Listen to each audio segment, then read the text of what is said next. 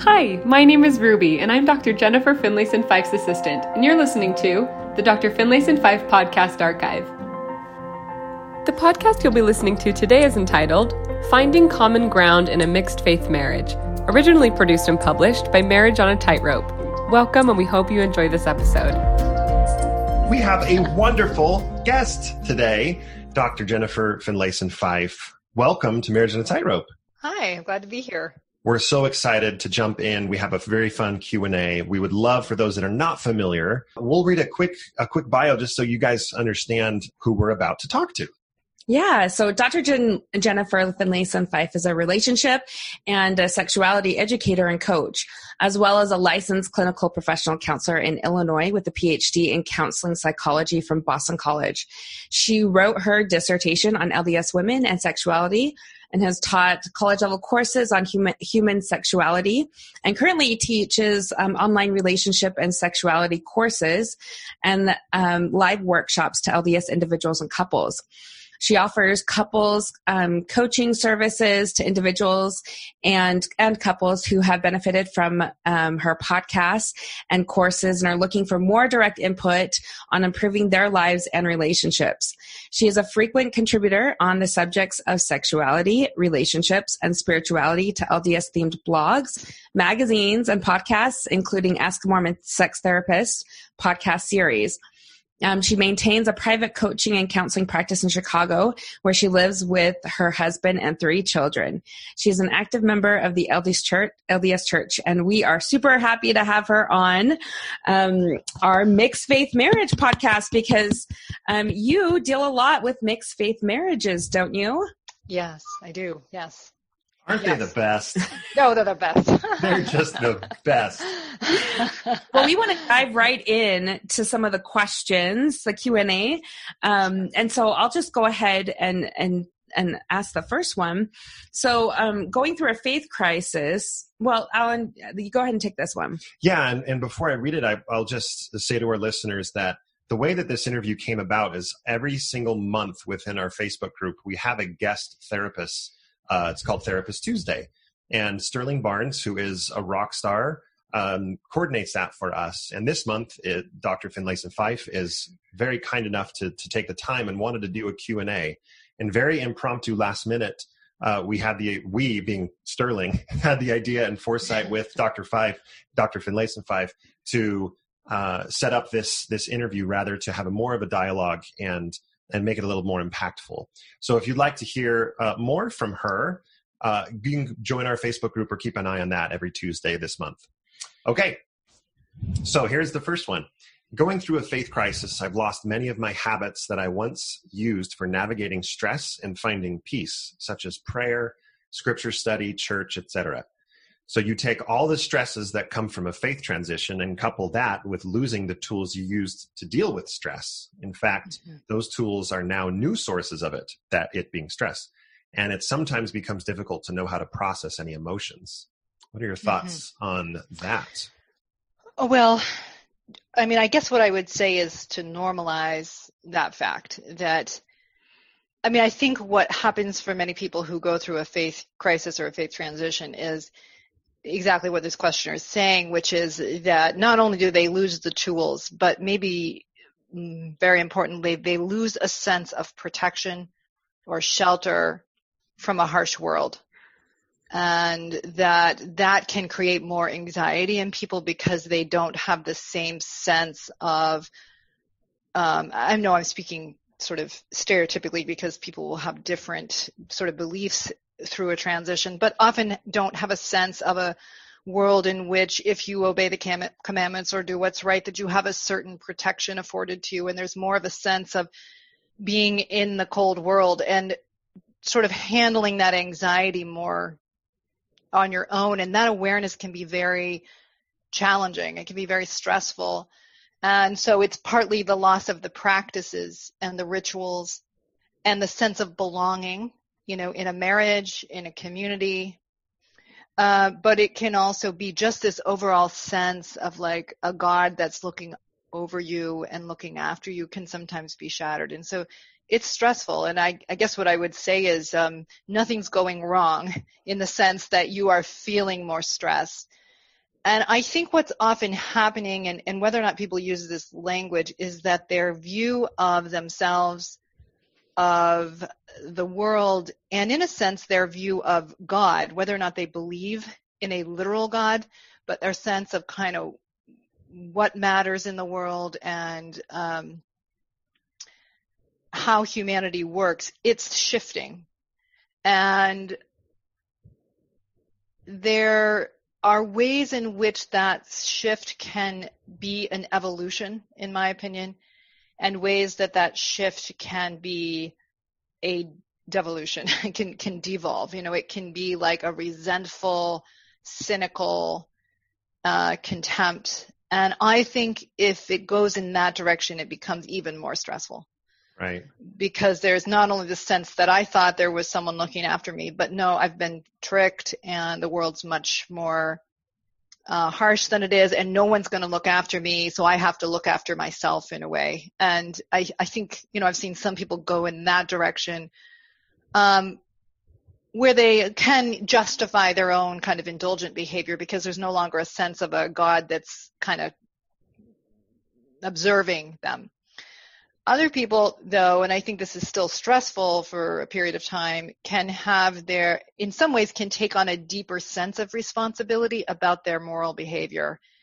And instead of, you know, what some think is like, well, God's going to come again and clean up the mess down here, they have a deeper sense that what they do matters and that creating goodness and creating a better world is more in their hands, even if it's only a limited impact. You know, we may not have the sense of control that we want, but some can at least acknowledge that even if I don't have as much control or power as I want, I still do have some control and power, or I still do have a responsibility.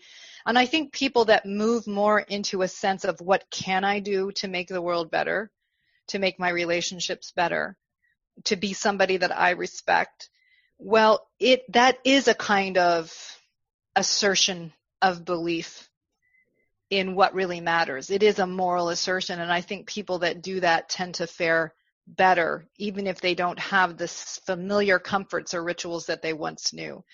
And they may still find those rituals, and they may even, some people even may find them in the church, but they create a different meaning for them, or they relate to them in a different way. Yeah, and that was actually the follow-up question was, in a mixed faith marriage, that was very centered on the faith crisis, right? But this questioner asks, additionally, my wife and I both really miss having that shared language of those faith practices. Do you have any advice on creating new practices for approaching those? Or like you mentioned, I like what you mentioned, sometimes you can actually find new meaning in old practices. Yes, absolutely. So I guess what I would say is that you know, I come from a large family of, there's 8 of us, and some are participating in the church and some have left. And so it's, you know, I've been a social scientist of my own family and seen how a lot of people who have, I would say my entire family's kind of held the church dear in a sense in their lives actually, and have often found new ways of relating to the old. Thank you. But so I think that what I would say is that in a mixed faith marriage, I think there are some challenges to this, and maybe we'll get to this in some of the other questions, but I think it's like, can we accept each other enough and our varying beliefs enough to tolerate that fact and assert what we share? What do we share in terms of what we value? And oftentimes couples share a lot more in what they value than they can sometimes see in the face of the difference in belief. So oftentimes, you know, what do we want for ourselves? What do we want for our children?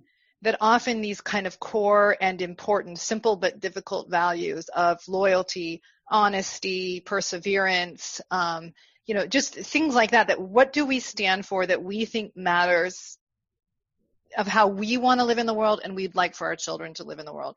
Because I think if you can assert those and come to a shared set of values, then you can think about how do we kind of lay claim to these in our family, in our marriage, in what we offer to our children.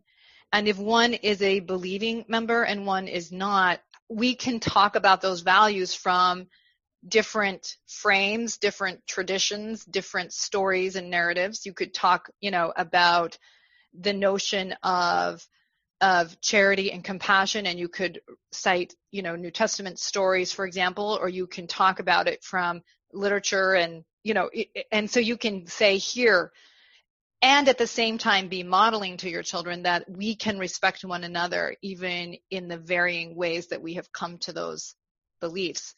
So I think then you can kind of come, like a lot of couples I work with have family home evening.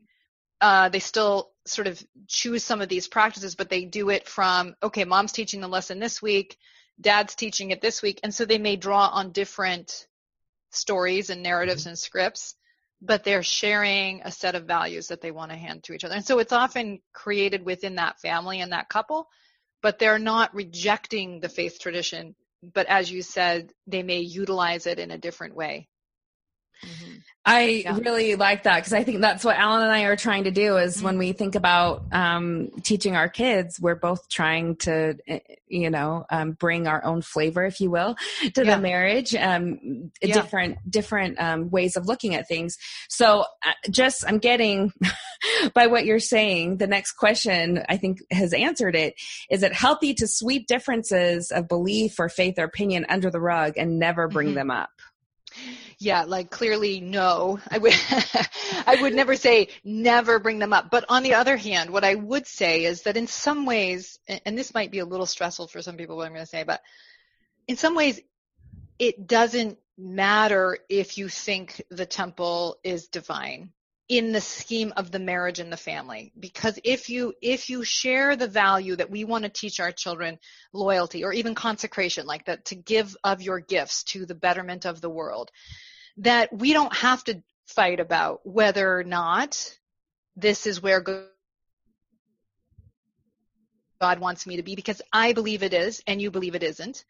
I utilize the temple to foster my ability to make sacrifices. It facilitates and helps that. And my spouse does not, but that's okay if we come to it differently, because what we're standing up for is the actual behavior of sacrifice, for example. And so, like, I don't think it's, a lot of times people want the validation of their spouse so much that they'll put all their energy into either proving that the Book of Mormon's true or proving that it's not true or whatever, and they get into these fights because it's more about, I want you to reinforce me and my beliefs rather than I will really get clear about what I feel is important, live my life accordingly, and stand up for the good, even if I can't get reinforcement from you. And that's a harder thing to do. We're much more wired to want to demand everybody see the world that we see it. That's very human. So I would say, yes, it's fine to sweep it under the rug. I'm not sure if that's quite the right word, to let it go if it's not really about the core issue of your behavior, and appreciate that people may come to virtuous behavior differently. I like that. Come to virtuous behavior differently. I like it. Mm-hmm. So Katie and I could speak directly about this one, that there are normal issues that come up with a mixed faith marriage. What are some of those normal issues? I think maybe the listener may feel some reassurance that what they're experiencing is normal, is common, are things that you can work through. And then conversely, what are some big red flags that may come up as well? Well, the normal part is, first of all, if you have a spouse that goes through a faith crisis, it really alters your relationship to the community, whether or not you want it to. And so you're no longer, if you're the believing spouse, you don't have the same status anymore within the community through no fault of your own. Okay.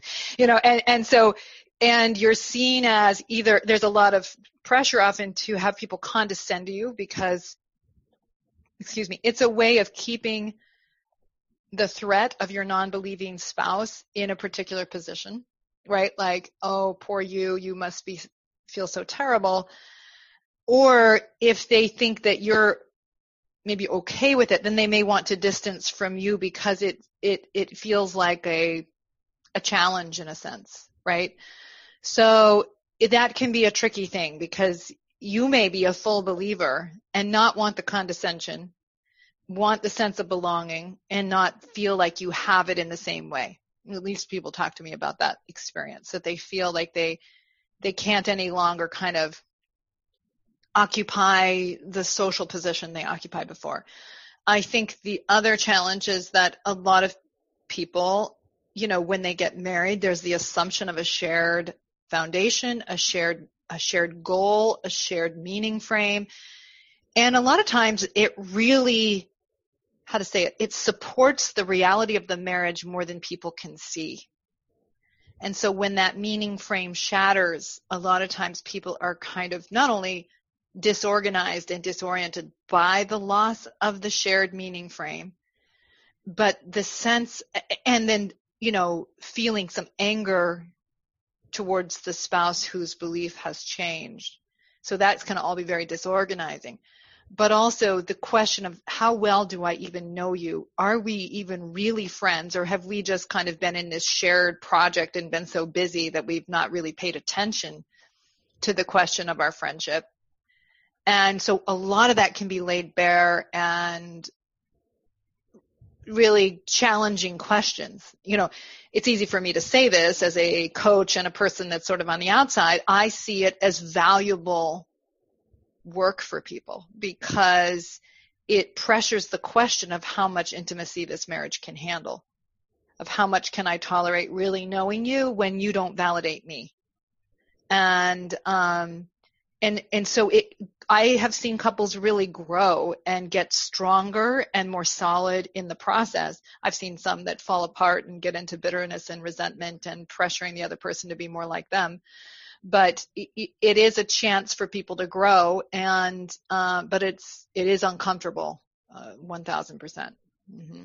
The theme song you didn't hear that we played before the interview is called "Grow as We Go," and the whole theme of the song is that you can change if you need to change. Like, you can change right next to me. I'll grow with you, and you can grow, and I'll be right there beside you. So that rings true.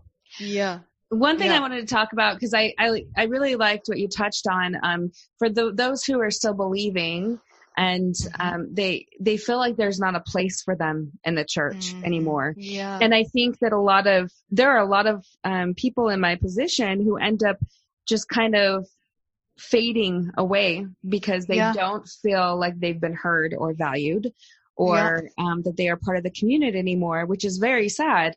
And this next question is, what are some of the benefits from a healthy mixed faith marriage that go underappreciated by a church culture that emphasizes marrying and staying in the faith? Like, how can we be confident in our marriage when we feel like we don't belong?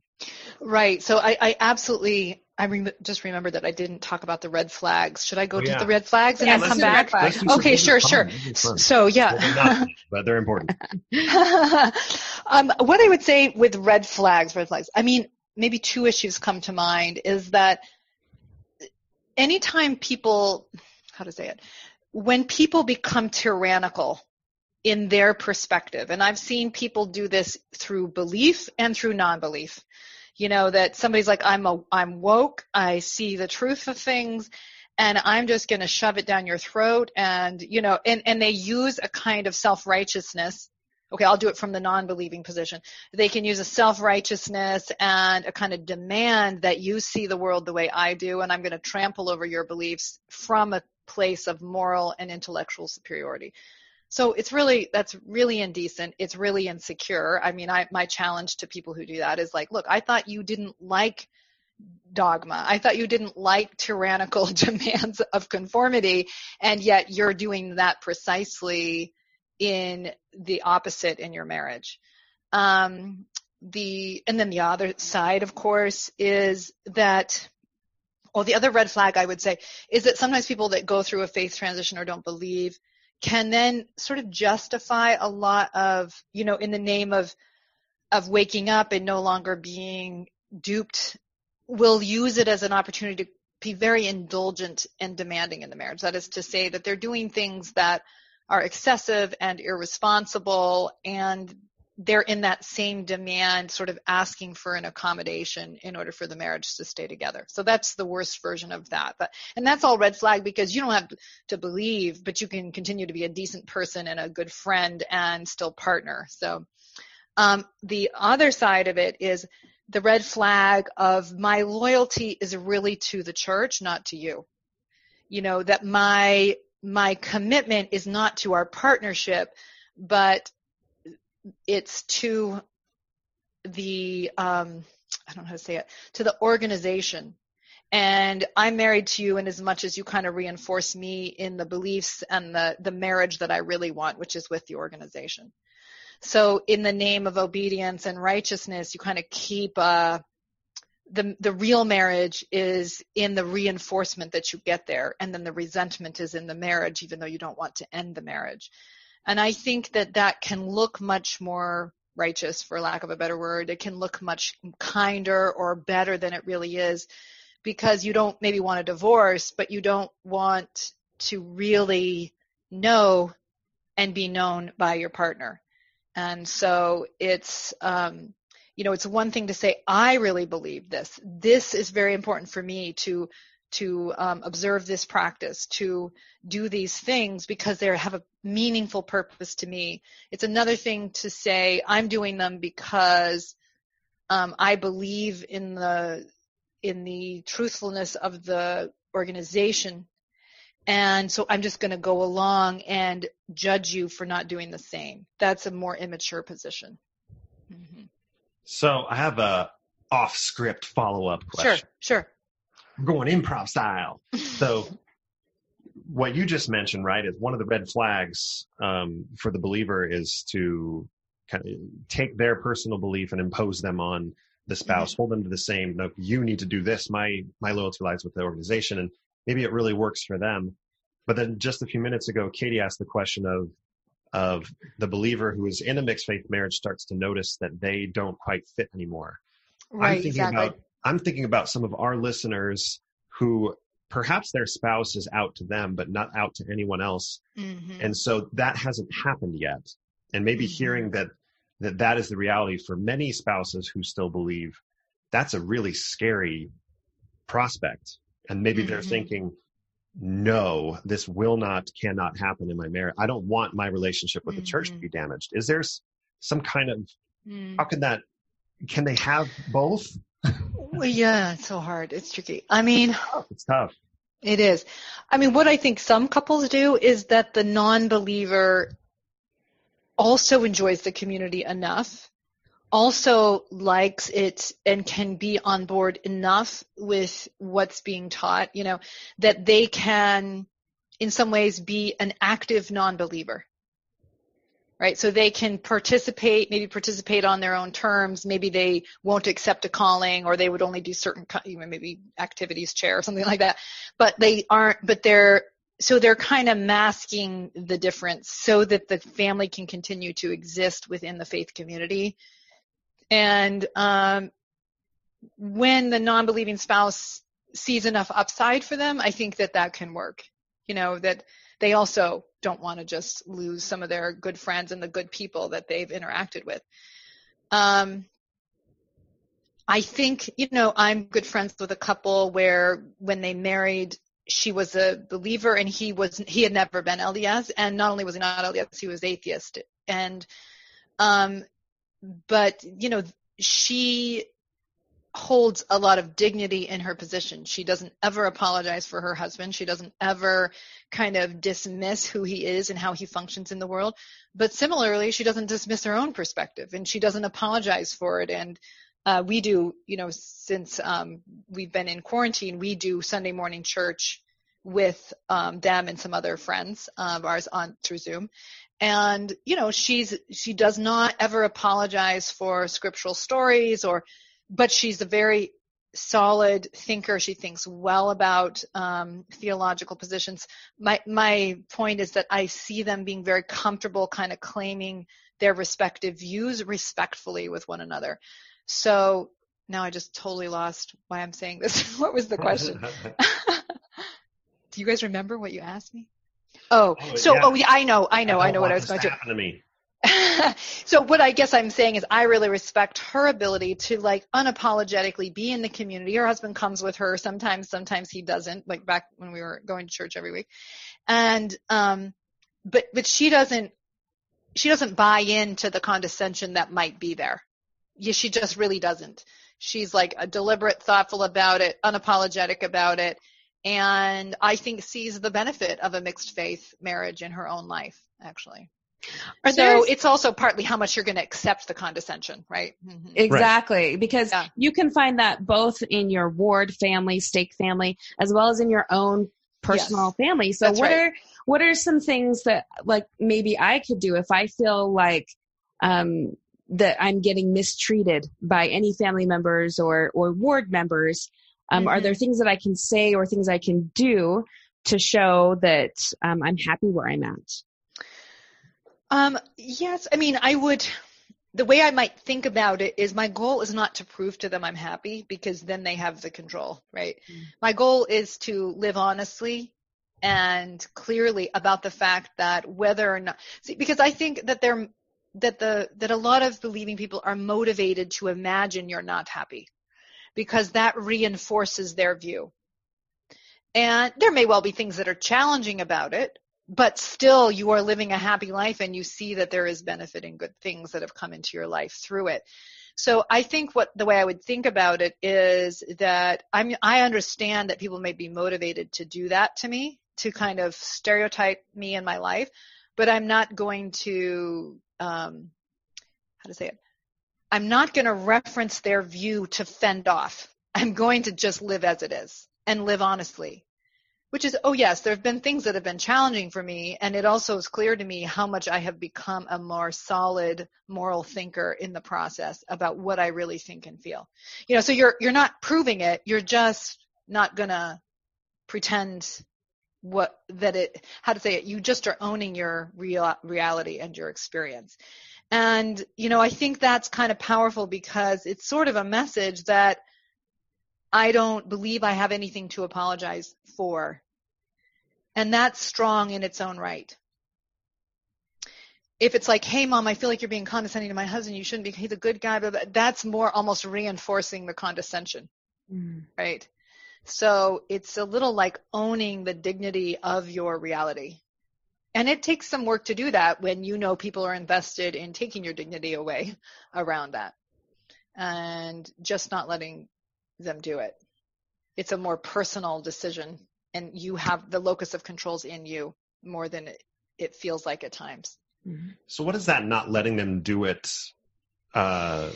Meaning you don't buy into, you don't submit to it. So it's like, like for example, it might look like you just unapologetically, I have another friend whose husband he was LDS at one point, left right after his mission. She ended up marrying him years later. He comes with her to church, but he also drinks, and she never pretends otherwise. She doesn't say, they have friends over and they see the alcohol in the cabinet, and she doesn't hide it or feel embarrassed or anything. She just like, it is what it is, and he's awesome and I like him, and and he sees it differently. So, and it's kind of like, I'm not going to accommodate your view that this is a scary, bad thing because I can hold the dignity of who we are. Yeah. So when I say don't let it, it's like, I'm not going to, how you like go and what someone's thinking and then you're trying to defend yourself in their mind.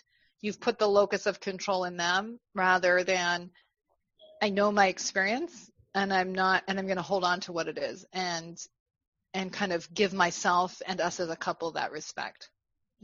So what is a response if a family member more than thinks, but they actually say it? Let's say a family member pulls you aside and says, hey, I see that there's alcohol in the house and the spirit's not going to live here anymore. And like, what does a non-defensive response or reaction look like? I would say, I think judgment of others drives the spirit away much faster than a bottle of wine. Yeah. Ooh. Can we use that? We got to put that in a quote somewhere. I got to put a bottle of wine in the kitchen just to set up the opportunity. Yeah. I like that. Yeah. That's a great response. Thank you. Yeah. So that's one. So it's like, and I mean, it's about holding a mind that sees the limitation in that perspective. Now, if you're like, I've got to prove that's not the true one, then you're back on your heels, as opposed to the Spirit's not big on small-minded people. Right. So it's like, okay, I get that this person lives in a more limited reality than I do. And I'm not going to pretend it's the opposite. Mm-hmm. Lovely. So we can go back to that initial question before the red flags, right? Oh, Right. yeah. What was it again? It was, go ahead, Katie. Sorry. Oh, yeah. So just what are some of the benefits of a healthy mixed faith marriage that may go underappreciated from Sure. family and friends? Well, one of the real benefits is that it helps your children to be offered, especially if parents do this well. If parents do this with respect and genuine, mutual respect and care, love for each other, those are super fortunate kids, because it allows them to live in two worldviews, allows them to see that people can respect and love each other even when they orient to the world differently, and be able to experience both worldviews. I mean, honestly, that's a lot why I am who I am, because my father was stake president and so on, and then he went through a faith crisis when I was in about 8th grade. He ended up staying in the church and kind of coming back to it more completely later on. But I really watched that happen, and I watched what my father was trying to sort out and grappling with. I also was growing up LDS in Burlington, Vermont, Vermont's very liberal within a conservative faith, and I was able to live in different worldviews, which I think is partly why I am able to do what I do, because I know those worldviews, because I lived them, and I thought I saw how people thought within them. And not only did it inform the way I chose and what I chose to live my life around, but it was an informed choice. So it really belonged to me, and it allowed me to be not narrow-minded. When I see people who occupy different positions, I can kind of understand and appreciate why they are where they are. So I think if you can see a system that does that respectfully, it really does give them the advantage of really forging a moral path that is true to the best in themselves. With, it's hard to see any positives when you're first going through this. And a lot of people are just in the thick of it. They're just, barely surviving right now, because they're really feeling a lot of grief, right? From this change. So what advice do you give to couples who are just starting out on this road, that are just going down this road? What are your best pieces of advice there? One thing I would say is that the grief is real, and they don't need to pathologize it, because it is a loss, and it's a loss for the non-believing person too. I mean, a lot is kind of falling apart, and it can feel like a free fall, and it can feel pathological. It can feel like things are going wrong. And what I guess I would say is, the fact that you feel that way is okay, and in some ways give yourself the room to grieve, to a point. Okay, if you're like actively grieving 10 years in, that might be a problem. But to a point, you really need some time to just metabolize the loss.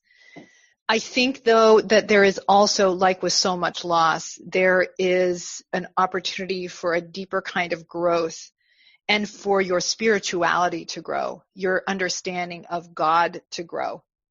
Your understanding of the world that God created can be expanded, and more opportunity to know God's mind in a way. And it's hard to appreciate that. Like when I was a freshman at BYU, my brother, this was pre-internet, it's so weird to even think about that, but yeah, but he was going through a faith crisis. He was my oldest brother. He was reading lots of old, church history stuff, and then was doing the most annoying thing, which is coming and hanging out with me and telling me all about it. Okay. Right. And I would be like, I love you, but I hate you. I mean, I don't want to know you. That's really how I felt. Like, I don't want to know what you're learning about. I don't want to know what you're thinking about. So after having spent an evening with him, I was driving back to my dorm, and I remember praying and saying to God, like, I'm going to distance myself from Chuck because to preserve my testimony. And I remember just having the distinct feeling that is cowardly. That's cowardly. Like, that anything that is true can survive me caring about my brother and knowing him. And I don't want to be cowardly. And so it was for me to make a decision that I want to love people and know them and let myself learn what I need to learn and believe in a God who values that process. And I would, I was young, and I would sometimes think, okay, no, maybe God just wants me to just conform and hold on to what I'm being told is true. But over and over, I would have a sense of, no, God wants me to be honest and awake, and that who God is will reveal itself through that process. So at the time, I saw it as pathological. I would kind of say, well, I have these questions and doubts, but these good people over here, they don't. And that must mean there's something wrong with me that I even have the questions that I have. But, in retrospect, I am so grateful that I was kind of pushed into that process, that I did it honestly, because I feel like it informed me to be a wiser person, a more anchored person into my own integrity and my own compass. And that's tremendously valuable in a complex world. And so it's easy to pathologize it, but I think that faith crisis is often a process of spiritual evolution that we pathologize. Mm-hmm. I hear that, and I think to myself, so much of what we've done over the past couple years has been thanks to personal revelation that necessarily isn't what we're taught about at church. Is we rely on leaders and what other people tell us. But I think over the past couple of years, in our relationship and my own development, I've really leaned heavily on that personal revelation in order to get me through. And it sounds like that's exactly what you're talking about. Yeah. I had to throw the acts-based marriage away and rely on the relationship. That's right. That's right. Which is a much more intimate marriage. That's the thing. Because we talk about intimate marriage, but a lot of times what we create culturally is a role-based marriage that's really not very intimate. And you can be so busy in your roles that you don't kind of see it. Intimate marriage is much more challenging and will push you more in your moral development because you have to accommodate another annoying person. And in that they aren't going to just reinforce you and think the same way you do and, buoy up your sense of who you are and the world you live in. Mm-hmm. And that challenge, we can pathologize it, but it can be very valuable if you will let it push your development. Just one more question along with, especially children and families and raising kids, it can seem a little easier, like we have little kids and we have a few teenagers, we can voice our opinion, but it seems to be a large challenge for those couples who leave when they have adult children who are trying to get them back. So how would what's the best way to keep those relationships when you're dealing with older kids? Yeah. That's very interesting. I actually don't know if I've worked with a couple in that situation, but I'm just imagining it. So what you're saying is the couple leaves together when they have finished raising their family, but now they have children who are devout, who then judge the parents. Or even one spouse is out and one is in, and the pressure is coming from the children, not from the spouse or parents. We know a lot of families, relationships that have been ruined because of that. Yeah, that's hard stuff.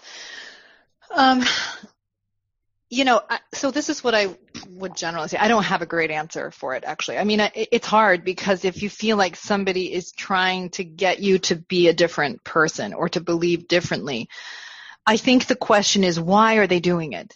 Okay, it's like, what's motivating the pressure? And is it coming from something strong and good in them, or is it coming from something weak and limited in them? So is it coming from, I'm genuinely worried about your eternal salvation, Mom? Like, I'm genuinely concerned that I'm not going to be with you in the next life. And so, yes, I want you to go to church. Yes, I want you to go to the temple because I don't want to lose you. And at least then you know what's driving it. It's like, I really want to be with you in the next life, and I genuinely don't think that I will be.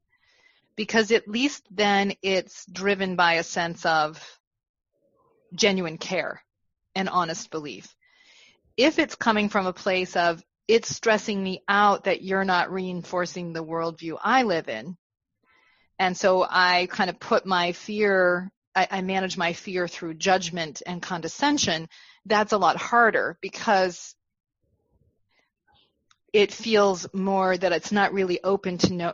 Because in the first scenario, you can say, if you're the non-believer, you can say, look, you may be right. I may not be in the next life with you. I don't know, but I've come by this honestly, and I can imagine that God would be compassionate towards that fact because I don't feel that I've deceived myself into my current position.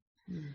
And maybe my position will continue to grow and move in a different direction, but I believe that that I don't want you to be afraid, and I'm living honestly, even if it's differently than you, because then that person's at least open to, yes, it scares me, but I can respect you.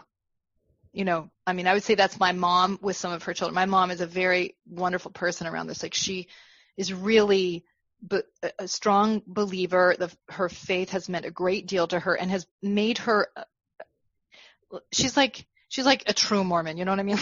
She used her faith to really love people and really accept people, including the non-believing ones, without judgment. And she doesn't sit around trying to get them, leaving ensigns on the table. She doesn't do that. She's like, I believe that God, they can work that out with God, and I'm not going to worry about it. Now, I think in a moment she'll think, like, is there a chance I won't be with them? Is that really true? But I think then she just says, I believe in a compassionate God, and I see the good people that they are, and it's going to be okay. So, so that's that. If you believe in a loving God, I think you can handle that fear a little better. If it's about, I just want you to be what makes me feel better, well, that's not really based in love. That's based in a desire for self-reinforcement and using self-righteousness to pull it off. And I think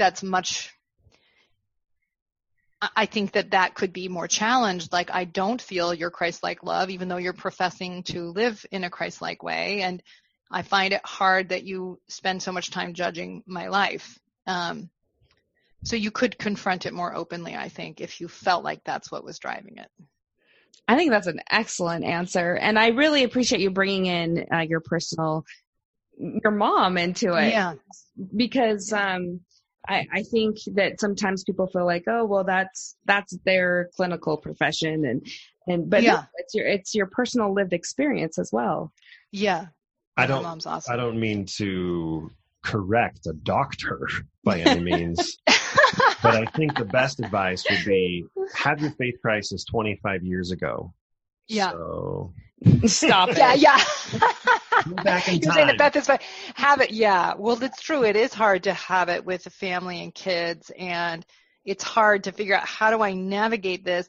I think another challenge people can feel is they feel like their choices have been taken from them on both sides of it, which can make it even harder. It's one thing, like my friend who married knowingly her atheist boyfriend, and he married knowingly his believing, devout LDS girlfriend. But because then they're like, there's still these challenges and there's pressure points in their marriage, but it's like, we really chose it, and we'd do it again. It's a little trickier when it's like, wait, if I'd known you were going to have a faith crisis, I wouldn't have married you. And that is harder, because it's like you're in a struggle that you didn't plan on or didn't know. But on the other hand, that is life. Right. You have a child and you are having challenges you didn't anticipate or know, and that's how it goes. But forgiving life for that fact, that can be its own moral process. Mm-hmm. Yeah. You mentioned something earlier. I love that you shared that story with your mom. You mentioned a story with your brother as well, and the butchered quote that I really like that you said was, the truth can handle whatever the relationship throws at it. Yes. So with your brother, I think you implied, you didn't go on to say that, okay, you called him up and sat down and let him read to you all the anti-Mormon stuff or whatever it is. But I think that, what we've seen is the closer the relationship, the harder it actually is. And in a marriage, for sure, sitting down and having doctrinal conversations can be really difficult. Yeah, absolutely. So can the truth handle that type of, like, what recommendation would you give of if a couple or at least one of the people in the marriage feels it's very important to sit down and read the gospel topic essays together, not separate, but together? How should a couple go That's through a red something flag, like that? Alan. Because you're being tyrannical. Now, this is hypothetical. This is not me. Okay. Yeah. So, okay. A couple thoughts. First of all, I agree completely. Three thoughts. First, I would say, I think, my read of Christian theology is it is primarily relational. That the primary issue is the relationship. Love is the most important principle, and everything else is designed to reinforce that capacity to know and be known, to love and be loved. And if you prioritize ideology, status, the Sadducees and the Pharisees, we do that. And yet we like to think it's the Sadducees and the Pharisees, as opposed to we are so vulnerable to that idea that whether or not we're believing or not, that we have the truth, we know how things really are, and we feel sorry for everybody underneath us that doesn't get it, right? So that's a very human, very easy thing to do. Love is much, much harder because it pressures you to grow. It pressures you to stop being in a narrow, childish position. And so I love that about Christian theology, and I love that about thinking like, can my faith must withstand love for it to be valuable.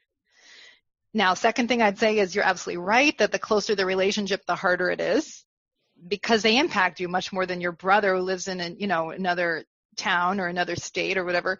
That's easier, and you can visit him as much as you can handle it, that kind of thing.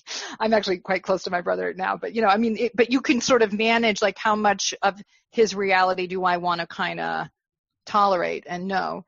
But so what I would say is when it's someone that you know and love, I would say the hardest work to do is I talk about this in my relationship courses that I teach, which is that the hardest work is just shutting the hell up and listening, okay?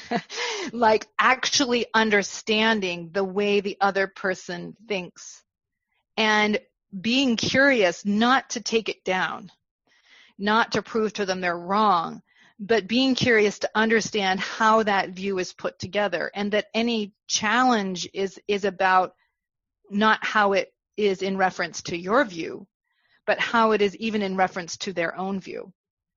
So that the reason why that's so hard, I think, is because we're afraid if we know another view or we take it seriously enough to understand it, that it will either infect us or that we won't be understood. And in fact, the opposite is true, because when people will settle down enough to really understand, first of all, they may see that they're not as dissimilar as they think. Politically, this is a big challenge we're having as a country, is that there's so much vilification that we can't any longer see how much we're all the same. And that's dangerous, and easy. So this idea of settling down enough to think about, I want to believe that your faith crisis was fully out of an indulgent place, but how did you come into it? And why doesn't this make sense for you? And not like why doesn't this make sense for you, but like, why doesn't this fit? And how does it fit in your screwed up head that this doesn't fit? I'm teasing, but like, it's very easy to want to like make it wrong, but to see if you can settle your own voice in your head to stay open to just understanding. And one way I think to facilitate that in yourself is to say, first of all, it is an act of love to understand another person. And I can decide what I think about that view after I really know it, but be fair enough and honest enough to know it. And then I can decide what I think of it and whether or not I think it's for me. whether or not it fits how I think. But even if you say, I don't think that way, or it doesn't fit for me genuinely for A, B, and C reasons, you still are wiser and better for knowing it and understanding it. And you can say, I can tolerate you having that experience, living in that experience. And I think when couples can really do that for each other, first of all, they end up influencing each other much more than they would otherwise think. When my husband and I were first married, we had a lot of similarities. We got married later in life, and so we had a lot of similarities and related to church similarly. But, we also had differences, and some of those differences were challenging, and because we came out of different experiences. So we had different experiences with the church and how they'd informed and impacted each of us. And at first we spent most of our energy trying to get the other person to be in the correct position. And then once we kind of grew up a little bit, it just came to understanding, why do you occupy the position you do? And I can see why that makes sense for you, and vice versa. And then what ended up happening, because there was just enough room to be who we each were and to not judge each other for our respective positions, we ended up becoming more and more like each other, actually, because we could influence and impact each other's perspective. And so, because it's no longer a threat, and you can kind of settle down and see the wisdom in the other view. Okay, so, I think we should sit down and read the CS letter together. Oh, gosh. Oh, yeah, that's I thought that's what I heard you say that. And she said you have to, if you love me. If you really want to be like Christ, yeah. Oh, boy. Oh. Thank you so much. Thank you for listening. If you'd like to learn more about Dr. Finlayson Fife and the work that she does, check out the links in our show notes below to learn more about where you can find Dr. Finlayson Fife's website, her online courses, information about her upcoming events, information about her free Facebook group, and more. Thank you for being here.